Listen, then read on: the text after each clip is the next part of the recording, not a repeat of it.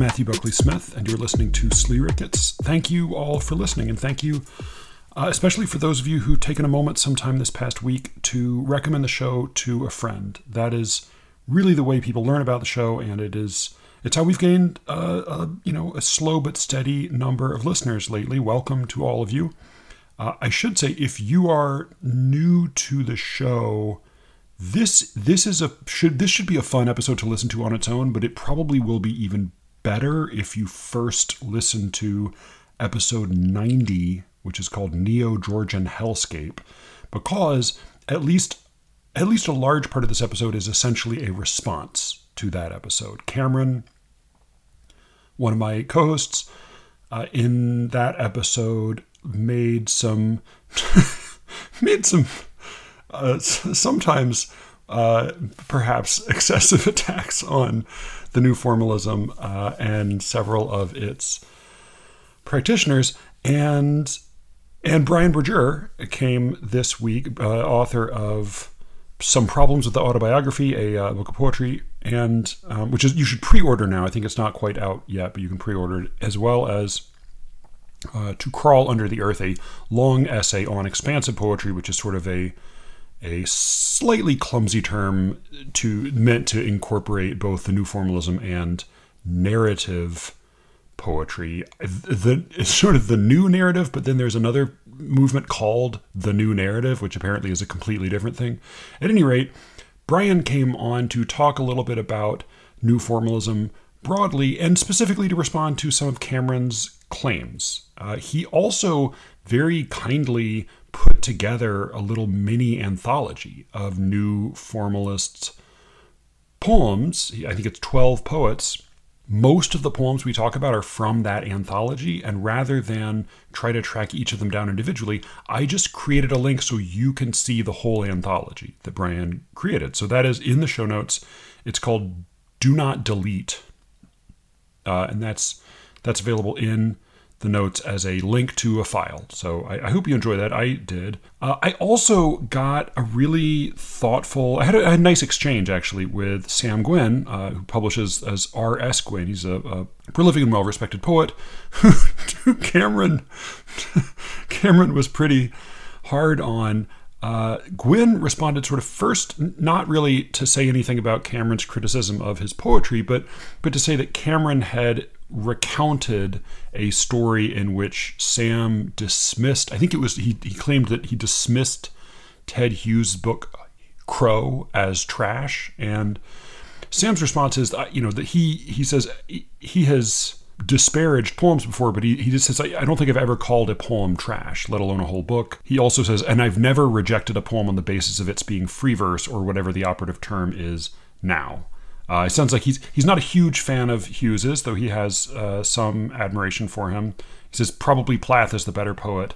And he goes on to say that like both the terms New Formalism and the term and expansive poetry are not especially dear to or persuasive for him. I think he would just as soon be done with all of that. And I think from his perspective, the whole debate over New Formalism and the poetry wars of the late 90s and early noughts, I think, are to him old news and not especially interesting. But he was really generous in his response to the show overall, and I'm hopeful that he will come on and do an episode with me at some point. But that to say, do go listen to episode 90 and then listen to this episode, in which you will hear vindicated, among other poets, Sam Gwynn. Brian brings in a really great poem of his, and we get to talk about that at some length. So I hope you enjoyed this. This was a really good, long, dense conversation, and so I did break it into two parts. If you'd like to hear the second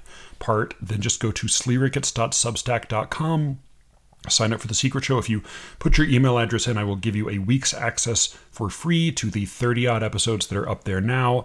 That's 3 extra episodes a month. So if you like the show, but you would like a little more, then sign up for the secret show. It is pretty fucking cheap, and you get a bunch of extra Slee Ricketts.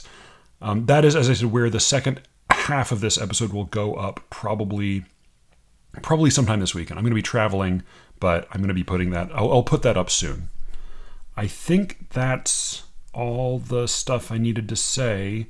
I'm tired as shit and I have a flight in the morning, so I'm gonna call it there.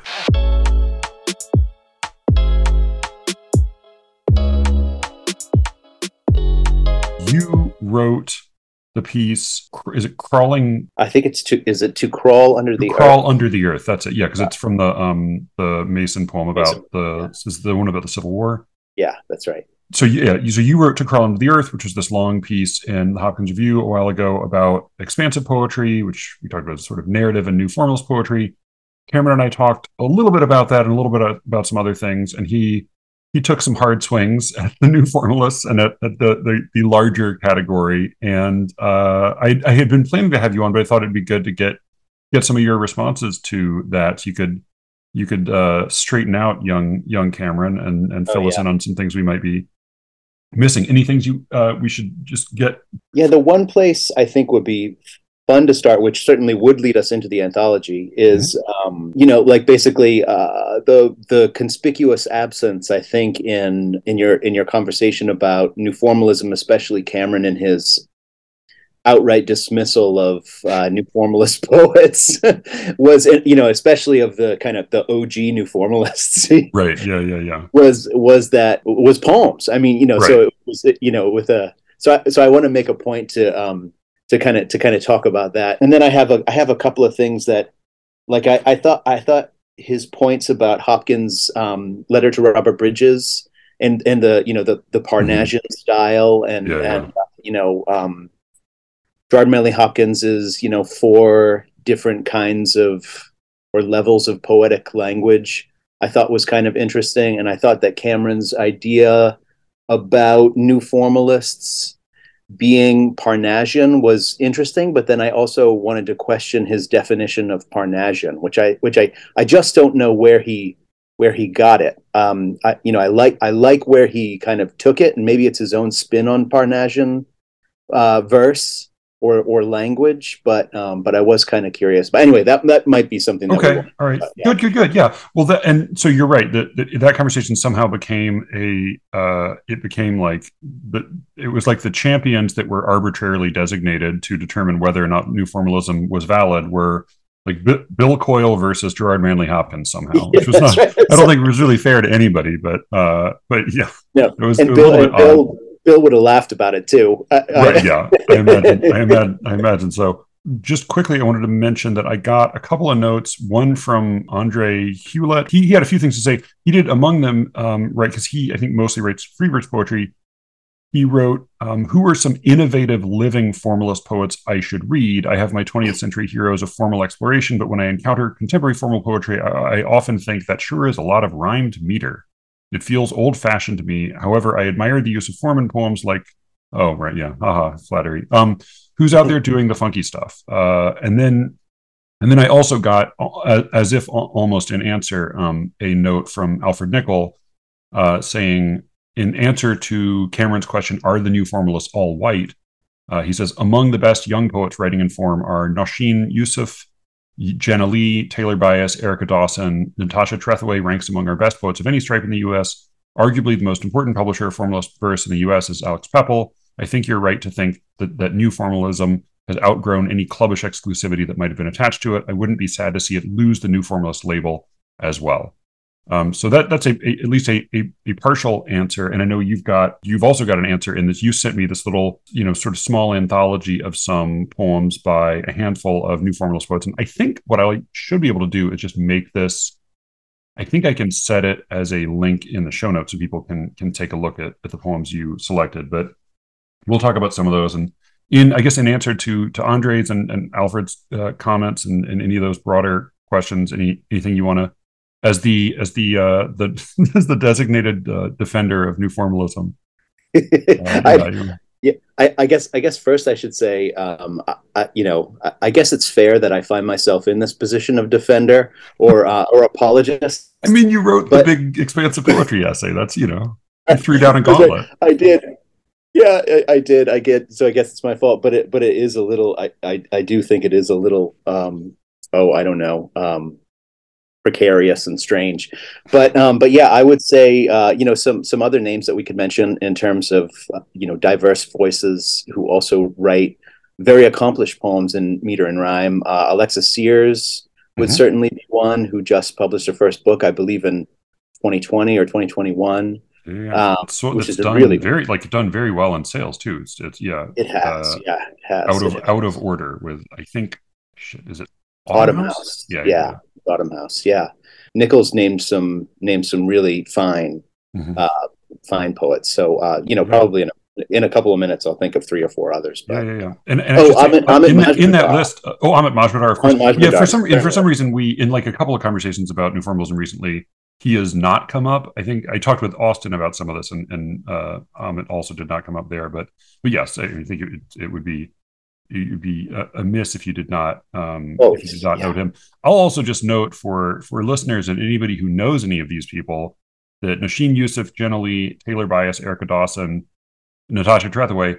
I will say over half of those I have invited on the show, and at least one is going to be coming on. So if anyone knows people, I always appreciate some nudges to bring some of these fine poets in for conversation. and Um, also Shane McRae, of course, too. yes, Um, yeah, yeah, yeah, yeah, you can't, lest we forget. I think he's such a oh, I don't know, like conspicuous master or something that right, that might be why I forgot to mention him. Because he's just yeah, so prolific and he's so good and he's also so distinctive in terms of his own style. Like sort of a yeah, thing. yeah, yeah. Well, and the and I think the also the more accomplished any poet is, the less he's going to be easily defined by any group to which he might Yeah, belong. that's right. So yeah, but you chose uh, a a selection here of these are, I would say, like are these all like proper capital N capital F new formalists? Like they're sort of an older generation for the most part, and you also, since you spoke in your essay about the category of expansive poetry, which I've expressed some skepticism of just like the ability of that label to work because of both it sort of it feels like an accommodation, and it also just feels like it hasn't caught fire yet. But yeah, I so like your how, yeah, what would comment. you have to say about how we define any of these terms? Well, I like your comment that you made on the new formalist episode where you were like, here's the flaw in that label, expansive poetry or Yeah, expansive poets. The decision to call them new expansive poets was made by committee. yeah, yeah. Well, right. Which Which like oh, we don't want to exclude the new narratives, but then shit. it is so funny, and it is kind of oh, I don't know, sort of silly in that respect. I mean, how almost overdetermined it all is. But at the same time, I would say, but at the same time, it's we also cannot deny the fact that it's sort of a fact of literary history that this happened, and also that anthologies have been made with that title in Right, mind, right, right. and Yeah, that yeah, yeah. many essays and even critical books have been written with that label. And the reason why, and as possibly vague and and even I mean, you could interpret it as a kind of misnomer as well Yeah. as that term expansive poetry may be. And I certainly I can see how you could interpret it that way. Sure. Yeah, yeah. Still, I think it does open up the term, I don't know, new formalist, which is a little limiting, as Yeah. Nichols mentioned in his, or intimated Yeah, in yeah, his yeah. comment, and has, as of course you have a number of times, and other poets who write in meter and rhyme have expressed their, oh, I don't know, regret that it even exists. Yeah. But it is, but also I think Mary Jo Salter said or wrote once somewhere that it was in response to someone asking her, well, what do you think about being lumped in with the new formalists? And she was like, Right. well, I mean, maybe it's problematic, but also it's a matter of convenience in the Right. sense that it it it's good for poets who are lumped into a group with other poets simply because the possibility of them being read and actually their work actually lasting Yeah, is yeah. a little bit higher than those who are just sort of floating off on their own Right. without any such associations. No, So I think that yeah, yeah, that totally makes sense, and that's like another version of the Matt Wall justification. Like it's a Wikipedia category. exactly. It's a way to refer to people, and so in that sense, it is useful. What occurred to me is that like because particularly if you want to include the new narrative poets and looking at this anthology, I think you see some of both of those influences in here, even if all of these I think are, or at least most of these are at least nominally formal. Some of the Dana Gioia ones sort of stretch the definition, Yeah. they are, you also have a fair number of longish narrative poems in here. What occurred to me is what we really need is for there to have been a really iconic magazine that you could name them after, because I think of like the Fugitives or the Language Poets. In both cases, those are named after both fairly short-lived magazines that were associated with a group of people, and so that's what's sort of missing. Like if there had been just some magazine that could have been called anything, then they would be the That Poets, and that Right. would be a little snappier maybe. Yeah, there was I mean not obviously a magazine, but there was Storyline Press, which published Right. a lot of the new formalists. And actually, I just interviewed Shane McCrae for the AWP Writers Chronicle. That Ooh, interview should be coming out, oh, I don't know, next couple of months. okay. But anyway, Shane said something which I had never heard before. But he grew up in the town where Storyline was based, Oh, on the West Coast. It was either Washington or Oregon, and so like his early exposure to poetry in those formative years was all Storyline poets. So, oh, so it was all like Shane has the kind of strange and possibly dubious, but certainly interesting distinction of having come from that kind of a background of like, oh, wow. this is what contemporary poetry is. It's new formalist poets. So Yeah, that's that's really interesting. wild. I mean, that's also, and I don't know. I mean, he's obviously written a lot about it, and he's got a memoir coming out soon because he's the most Yes. prolific man on earth. Except I guess like Shane and Amit are neck and neck now for most prolific human being alive, Yes. at least writing in English. But he's written some about the. I mean, I don't know all the particulars, but the people who raised him, who were not his parents, were, if I recall, like hard right national, like white nationalists, Oh wow. uh, Yeah. Yeah. and that makes me somewhat anxiously wonder about like the proximity of like it's like given the for the most part quite unfair stereotypes about new formalists being arch conservatives, or in some cases like paleo. I mean, like the Joseph Salome, Anton Yankovic crowd. Actually, well, yeah. I I mean, know. I pictured now. I'm picturing Storyline. This is anathema. This is not at all correct. But just as a sort of imaginative exercise, I picture Storyline being like in a bunker in the in the right. Cascades or something. Well, no, I'm one. I don't know. I'm actually thinking of like. Did you see the movie Green Room? No, I haven't seen it. Oh, fucking great movie. Great, like the great late great what was his name? Anton Yelkin, the kid who died very young, but it's just like a really taut, brilliant grindhouse movie starring Patrick Stewart as a white supremacist, villain. Oh, But it starts with this little punk band doing a show in a weird compound that turns out to be a neo-Nazi compound, and then they get stuck there and have to fight their way out. And I was just thinking, like, you could do that, but it'd be like a bunch of traveling poets accidentally give a poetry reading at a white supremacist poetry compound, and then they have to machete their way through legions of racist poetry fans. do not go gentle into that good night. I'm picturing like Patrick Stewart with his appropriately neo-Nazi haircut. Right? Yeah, exactly. He was typecasting in that sense, at least. Right. Oh Uh, god, no! I have to see that film now. I It is think really good. I mean, it's strong. It's definitely not a date night film, but it is really very well done. All right. So, do you want to jump into this anthology you sent? This, and this is sort of a. I do. I think like I kind of want now because I have like Jonathan and I have talked about this some off mic, but I really want there to be. I want a trend, whether it be in individual anthologies, selected poems, or even in larger anthologies of hyper selective collections. Like I want anthologies that are the length of a normal poetry book. I want you, if you do a new and selected of 4 books of poems, I want 25% from each book. Right. Like, and I like, because I think it's more likely for people to read it. And I also think if what you want to do is like send people toward the work, just pick like the hits. Yeah. Pick like absolute killers, and then people will go read more.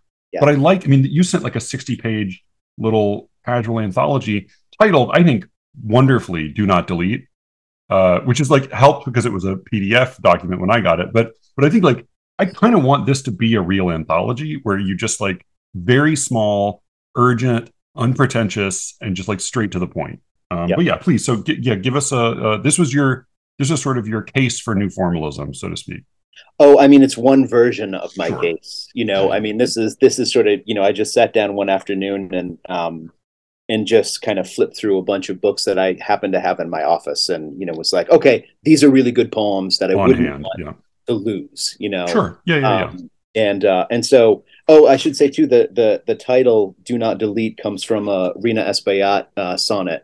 Oh, that's right. Yeah, do you sure you want to exist? Right. Yeah. Yes, that's right.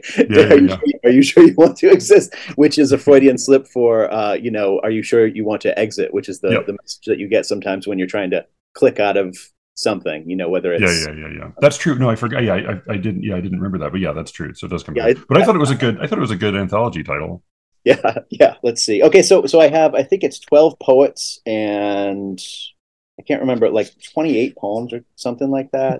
Something like that. And these range from the OG. They're all kind of OG new formalists. Mm-hmm. So Dana Gioia and Timothy Steele and Mark Jarman, R.S. Gwynne, but then also folks who are only sort of loosely associated with new formalists, and thinking of Kim Addonizio, Rafael Campo, Jared Carter. Jared Carter is a poet who I think not a lot of folks really know about.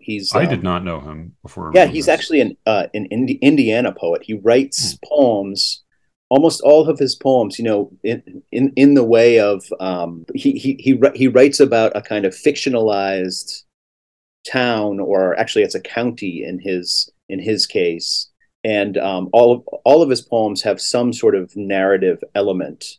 Although he doesn't write exclusively narrative poems, but he writes a lot. He does write a lot of longer narrative poems. So, I'm thinking of Winesburg, Ohio, for example. It'd be something akin to that, but it's Mississinewa County, Indiana, which doesn't exist. Right. Yeah. It's a river, but or whatever. Yeah. Yeah, it's a real river, but fake, but a made up fictionalized county. Anyway, he's a really interesting poet who I think nobody really talks about. Yeah, his long poem in here was one of my favorites. Which one was that? The Shriving. Right. Yeah. It's a kind of a haunting. It's a crown, a sort of pseudo crown of sonnets. Yeah. Pseudo crown, but also a narrative as well. Yeah. Right. Yeah, and I mean, in a way, like maybe we may get to it, but somewhat. I mean, in some ways I didn't know how much it needed to be a crown, but it did have a cyclical quality to it that it existed sort of outside of chronology. Yeah, absolutely. So you chose these partly as like some of these are just straight down the line canonical new formalists, and some are a little more peripheral to the group, but they're all of that older generation, because there are kind of like 3 or 4. I mean, I feel like they're now like 4 waves of because we don't like generations. We're so ridiculous with these now. We're like we count a new generation every 15 years, but there's like the Gioia generation, the like Yazzie Stallings Megan generation, the like Austin Allen Ryan Wilson generation, and then like these fucking Taylor Bias Alexis Sears whippersnappers who have no business publishing as much as they do, as good as the work they do, as young as they are. I know. I think of myself when I was Alexis's age or something, and just like, oh my God, just the fact that she, publishes, as the centerpiece in her book Out of Order, this astonishingly good sonnet crown is I mean, it's for just, her father. she just has, in your terms, she just has no business Right. Yeah. being that good at Slow down, Alexis. God damn it. But also Mary Jo Salter is in here, and Rena Espaillat, and Marilyn Nelson, David Mason, of course. I think I named everybody. And yeah, almost all of the poems in here, with the exception of, I don't know, maybe like 3 poems. You mentioned Gioia, for example, are formal poems. So they are either mid-length blank verse narratives. I've included a few of those, or they're in meter and rhyme.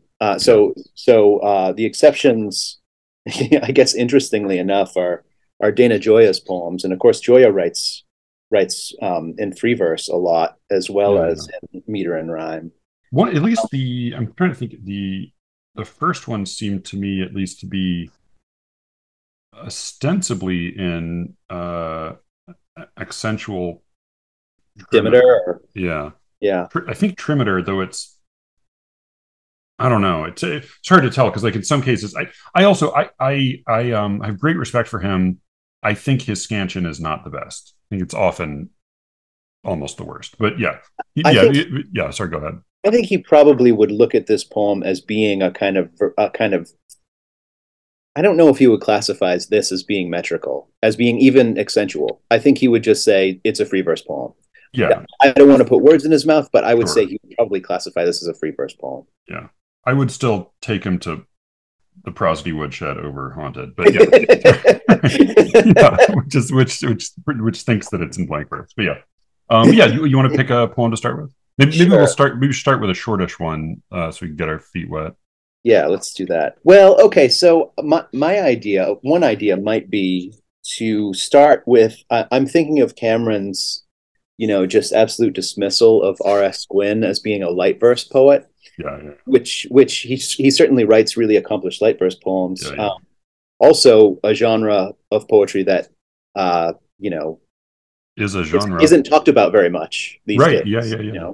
Even though a lot of poets are writing light verse, Austin Allen, for example, is in his new manuscript that he's shopping around, has a really amazing light verse sequence, which is a sequence of limericks, which are really straddling that interesting line between, the tragic and the comic. Anyway, so he's really good at that, and he also, I mean, on it was some occasion back when Slavery was briefly on Twitter, he on command very quickly came up with a brilliant tiny poem rhyming orange that perfectly rhyming, or that he is just technically really gifted and witty. His wit is pretty unparalleled among current new formalists. But so that makes that explains why the 2 R.S. Gwynne poems you sent were stone sober. I mean, the thing is, they're actually still sort of funny because he's funny, but they're funny in a heartbreaking way. I quite liked these. So maybe I'll read At the Center, and maybe we can just talk about it for a second. Yeah. Excuse me. At the Center. The pianist is playing Debussy beside the lobby cappuccino bar. Soft smiles and pastels everywhere. You see, the point's not to remind you where you are or how you are. The point is not to dwell on thoughts like these. Look at this normal crowd, such as you'd find in any good hotel. But why does no one say its name out loud? Later you pass through elevator doors. Rising to higher levels, you recall rumors you've heard of rumors from these floors. How some guests never leave. How they display a preference for short hair or none at all. How no one asks how long you plan to stay. Yeah, this is a little sonnet, and is it English? No, not English. It's sort of a hybrid. Yeah. It's a hybrid. And this was one that I blew through the octave until I got to, but why does no one say its name out loud? And then had to actually, I'm very bad at reading poems cold, and so I had to sort of stop and then actually pay attention. And it's a poem in which, just like its subject matter, it's very sort of easy to whiz past without noticing what's happening. Yeah. Because at first, everything that's happening seems very bland and quotidian. That's right. By design. And I think too. Yeah, that's right. It's the eighth line which really starts to point us towards something a little more dire and at the very least noteworthy about. And it changes the emphasis of the previous line from, I think the first time I read "such as you'd find in any good hotel," the emphasis in my mind landed on any, right? Such as you'd find in any good hotel, just like this one. But of course, it's only after the eighth line you realize, it's not a hotel. Yeah. It's any good hotel, rather than what this is. That's right. So go ahead. And I think I love this poem for how well, as you're suggesting, how subtle it is. Also, there's a kind of I love the work that it's doing with the second person point of view, which is really, in spite of lots of writers trying it, it's really kind of a difficult point of view to pull off. I mean, a lot of people just use it as a simple substitution for first person, but I think here he's making use of it a little more than he might otherwise. Yeah, it's not just one. But yeah, what do you? I keep interrupting you. Sorry, you actually can explain the. Yeah, go ahead. No, not at all. I don't necessarily have any analytical revelations to make about this poem. Only that I admire its formal facility, and I admire the kind of. So I mentioned subtlety. So the one line, the third line of the sestet, for example, rumors you've heard of rumors from these floors. Of course. It's impossible not to hear one word, which is not actually said in the poem, which is tumors. Yeah. I mean, that echo, I think, is just brilliant and certainly intentional on Gwyn's part. Of course, we know that because of the subject matter and also because of the repetition of that word, rumors. I love too how kind of cold it is, or how cold it sort of seems. Yeah. There's a suggestiveness too, even to the title, at the center. At the center. Right. What? That's the thing, is like, it's such a bland title. It's very easy, but it is, of course, this is the kind of place we call a center, just like there's certain places we call a facility. With a kind of a deliberate vagueness. And of course, it's also suggesting that there is something in the middle. There's something at the core of this, which it turns out is a thing that's never named. Yes, exactly.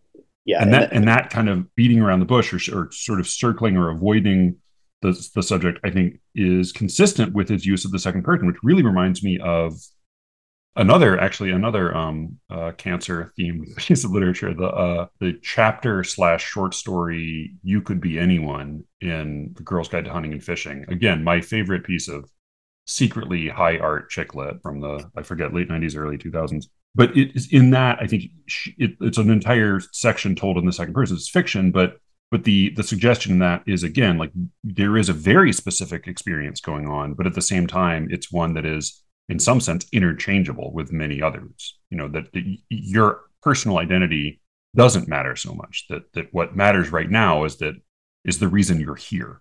That's right. Yeah. And in the way too that disease and death obliterate identity, and also just the seriousness and direness of the situation, which is never said directly. Another thing too, another sort of fact in the poem that is apropos of that understated title, "At the Center," is the and also the Gwyn's use of the second person POV, is the fact that we never get an I in the poem.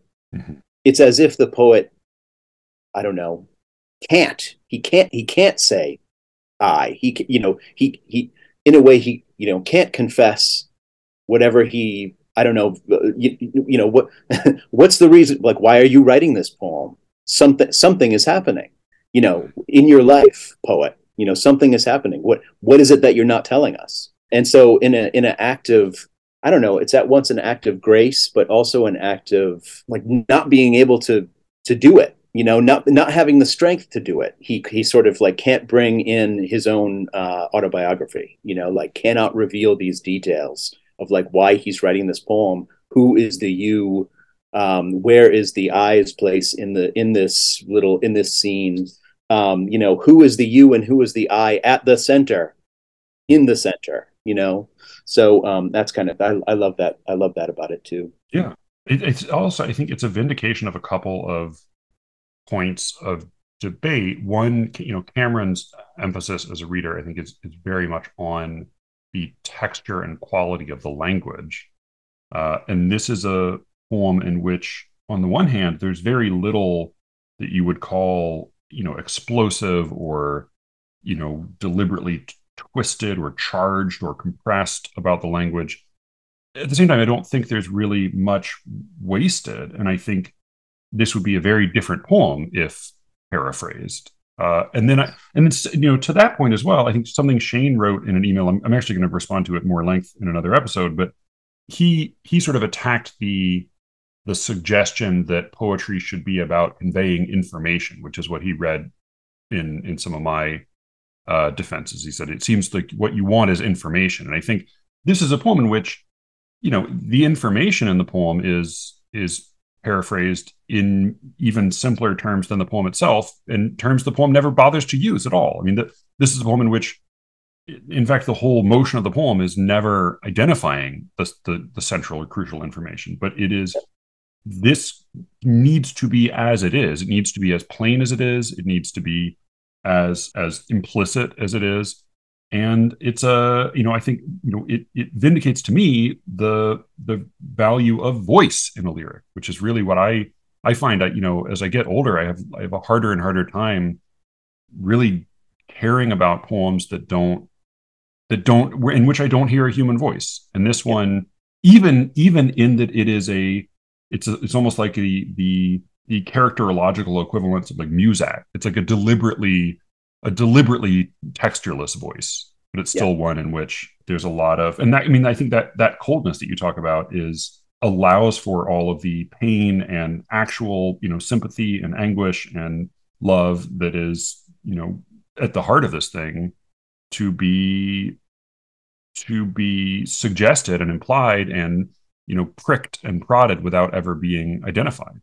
Yeah, and certainly not shouted like Hopkins' poems tend to do. I loved your anthology about the, it's like one of those emails where like the text is just bold like the whole time. Yeah.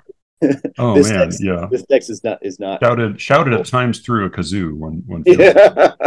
Would you read this one more time just so people can get it in their heads, because I know my dad always says you need to read the poem twice, which I think he's mostly right about. Yeah.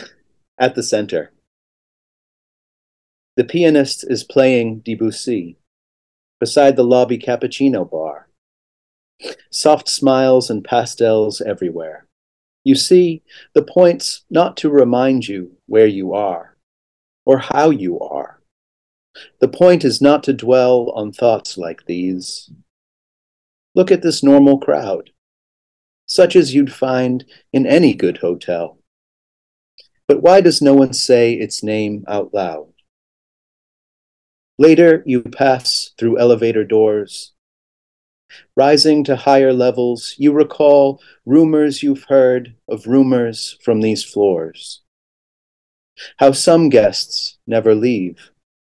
How they display a preference for short hair or none at all. How none asks how no one asks how long you plan to stay. Thank you. And once again, Sam, sorry, Cameron shit all over you. You're welcome to come on and yell if you like. What do you want to talk about next? I think, well, you mentioned voice. I thought one of the comments that you and Cameron were making, I think maybe Cameron made it and you were responding to it, I can't remember, probably, was the fact that a lot of new formalists can sound very similar to each other in terms of voice. Quickly, because I have been torn over that and thinking about it since, and have written to some people about it. That's just an impulsive observation I've had, and I have it about my own. Like I have it about my own work often. Like I write poems, and I think even when they're at their best, it feels like, well, this part of its being at its best is the way in which it approaches this it's not impersonal, but I don't know. It's like unadulterated quality that some of the cleanest and best of contemporary formal verse has. What you're actually a scholar. What am I observing? Am I observing? Is that a real phenomenon? What's going on?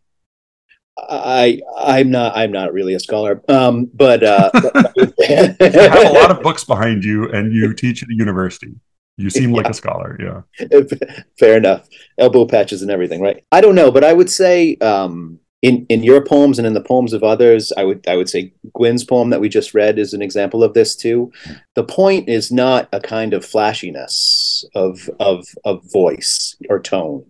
The point is to have, I don't know, it's almost like a willingness not to impose, the willingness not to shout in the reader's ear, but to have the reader come to the poem on his or her or their own terms, and appreciate the poem as, I don't know, it's a I think of it as a kind of, like, you don't want to impose this loud voice, this voice that makes loud sounds and sort of growls and shouts in the middle of the room. Look at me, this is me, hear me, sort of a thing. This is not at all a scholarly answer to your No. But that is. I think there's something about it. There's some kind of distillation that happens, and it's true of like some of the poems I like best of like Edward Arlington Robinson, or even like Edna St. Vincent Millay certainly has a certain sass and twang to some of her poems, Yeah. but in some of her best, I think there is a real purity and clarity. And who's the guy I always fucking forget who only wrote sonnets, but they were really beautiful? Was it Trumbull Stickney? Is that the name I always forget? Jones Very is one of those poets, sort of I don't know Jones. I'll have to look up Jones Very. I don't know he's that oh man, he's a strange figure. He's a sort of lesser, V-E- very, like the word, like very, you're like Okay. you're Oh, very like the word very. nice. Okay. Yeah. Tumble Street. He was a contemporary, like a pretty much exact contemporary of Robinson too. Oh, Um, okay. Straight, not very was a contemporary of Emerson and Thoreau and those Okay. folks. All right. But yeah, Trumbull Stickney. Yeah, who seems like one of those guys who existed sort of out of time. Who's the other one who I always place in the wrong century? Walter Savage Landor, is that his name? Oh yeah, I yeah, always think he's in the wrong set, and then I read him and I'm like, oh wait, you lived then? yeah. Yeah. What was I actually, before we moved on? I wanted to quickly, because it did really. It was the odd, almost like achingly polite avoidance in this Gwyn poem did really remind me of. I'm going to just pull up real quick because we don't need to talk about it, but I'm just going to pull up because it really did bring it to mind, and I think it also is one of these, an example of this odd phenomenon of like such a pure, clear distillation that the voice seems to disappear. This is the very short poem "Down in the Valley" by Joshua Megan. Oh yeah, that's a good one.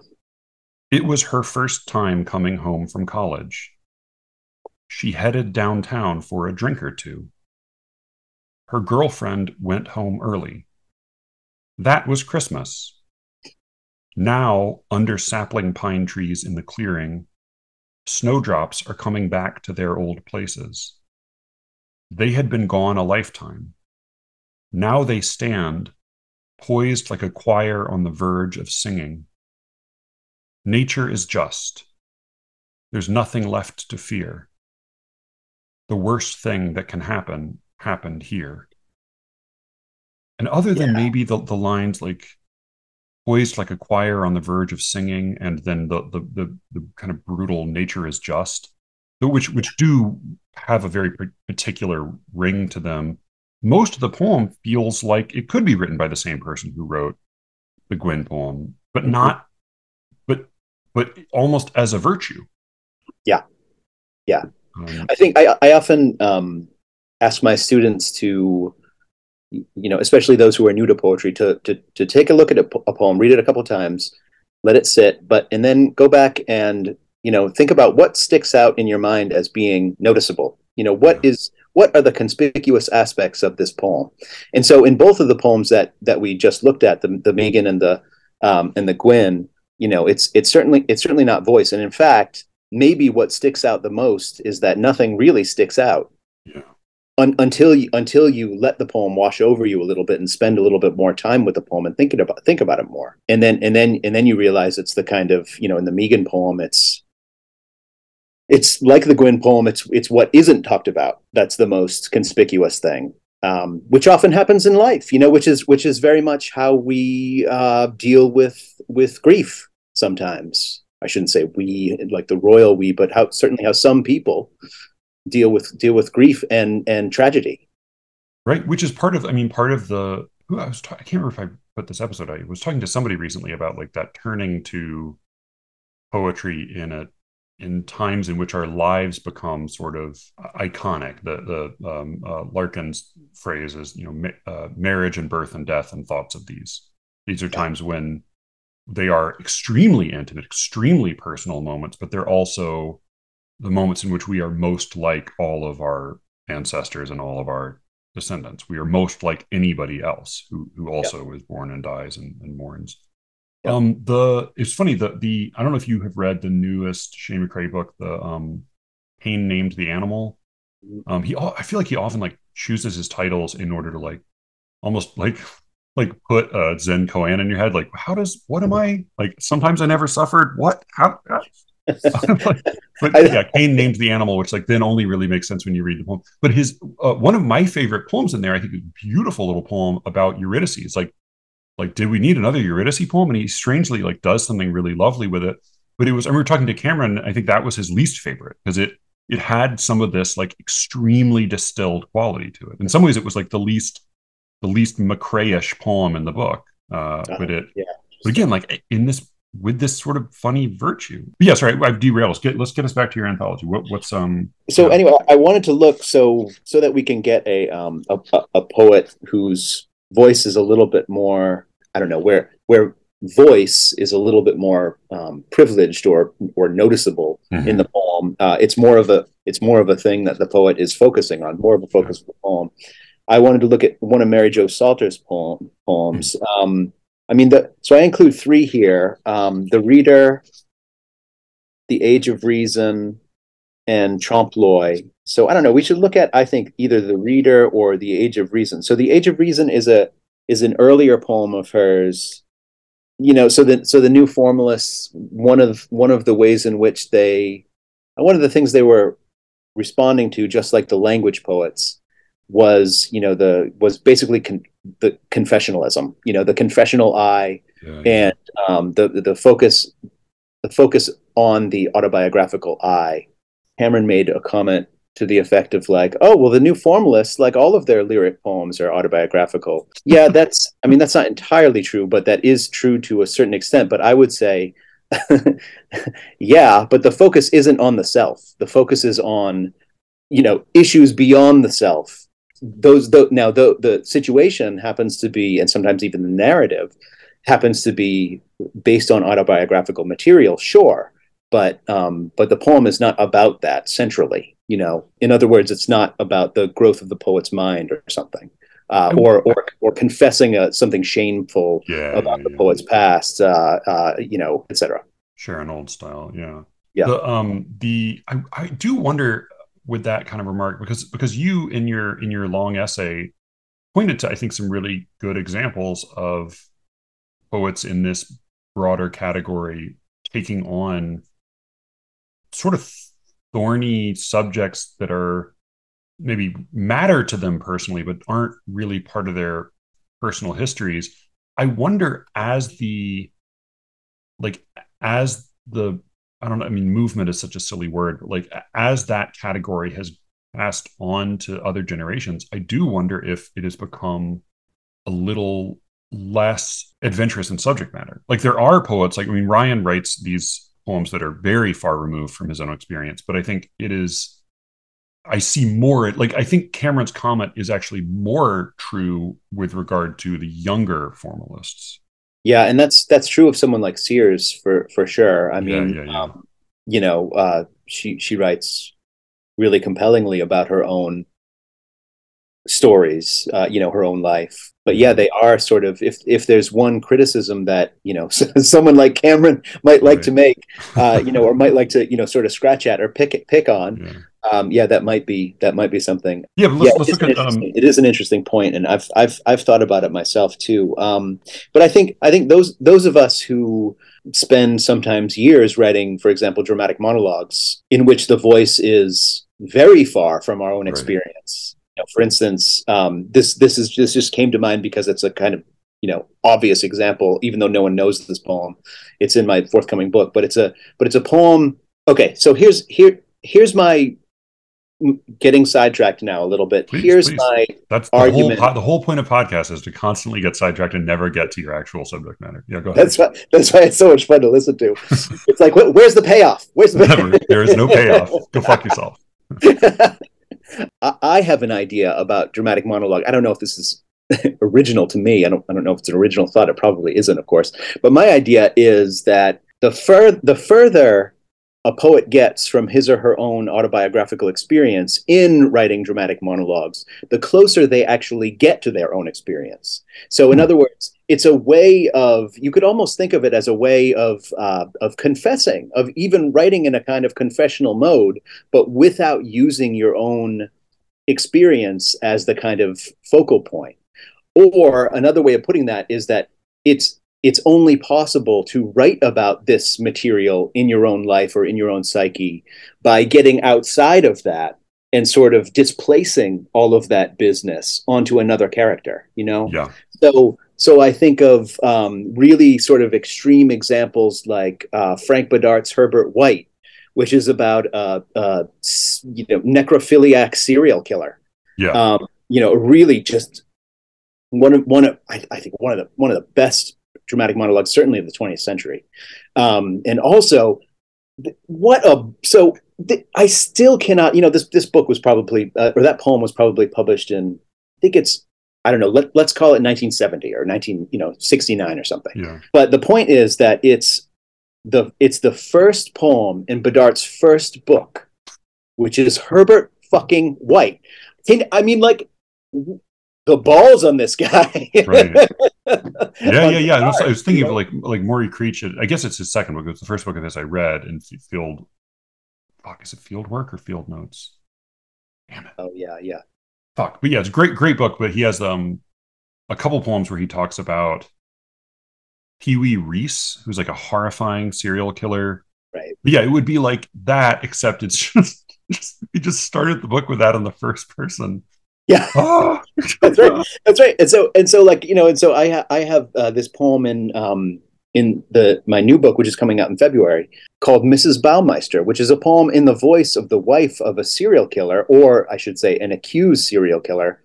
He killed himself before he could ever go to trial. But he had a wife and 2 kids, and they lived north of Indianapolis. This is in the 1990s.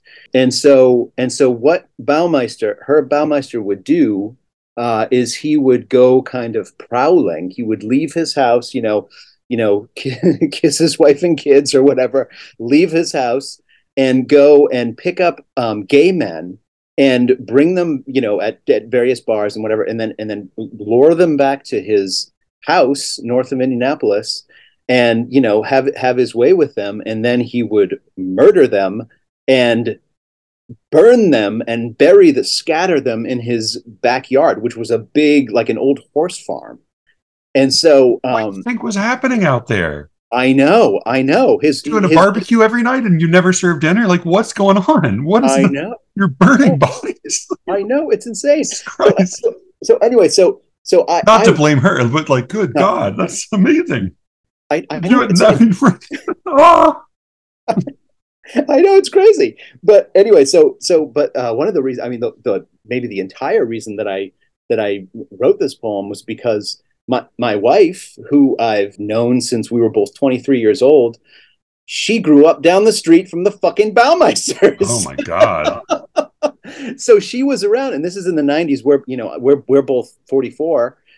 So we were coming of age in the 90s, and so my wife would ride the school bus with Baumeister's kids. It's so crazy. Anyway, and so anyway. What's the you got to plug your book properly. What's the name of your book that's coming out? It's called Some Problems with Autobiography.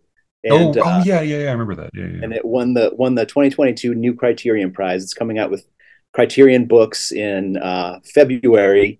And so the official release date is February 28th, I believe. But if you want, you can. It's available for purchase for pre-order. Okay, we'll put a link in the show notes. And you're the key, because this is the New Criterion does their prize, and they put out whatever press they work with puts out one of these every year, and they're like solid, handsome hardcover books. The trick is they all have the same. It's like a lot of these contests. They all have the same design. The question is, which colors did you get? Because some look great and some look like dog shit. So what did you do? Are you pink and green? What do you have? Yeah. Well, I showed. So here's the. Okay. That's actually not bad. Everybody, we're on. Matthew and I are on Zoom, so we can can see each other. But, okay, that actually looks like a respectable look. I should note, especially with pastels, I'm colorblind enough that it might look horrible and I wouldn't know, but it looks fine to me.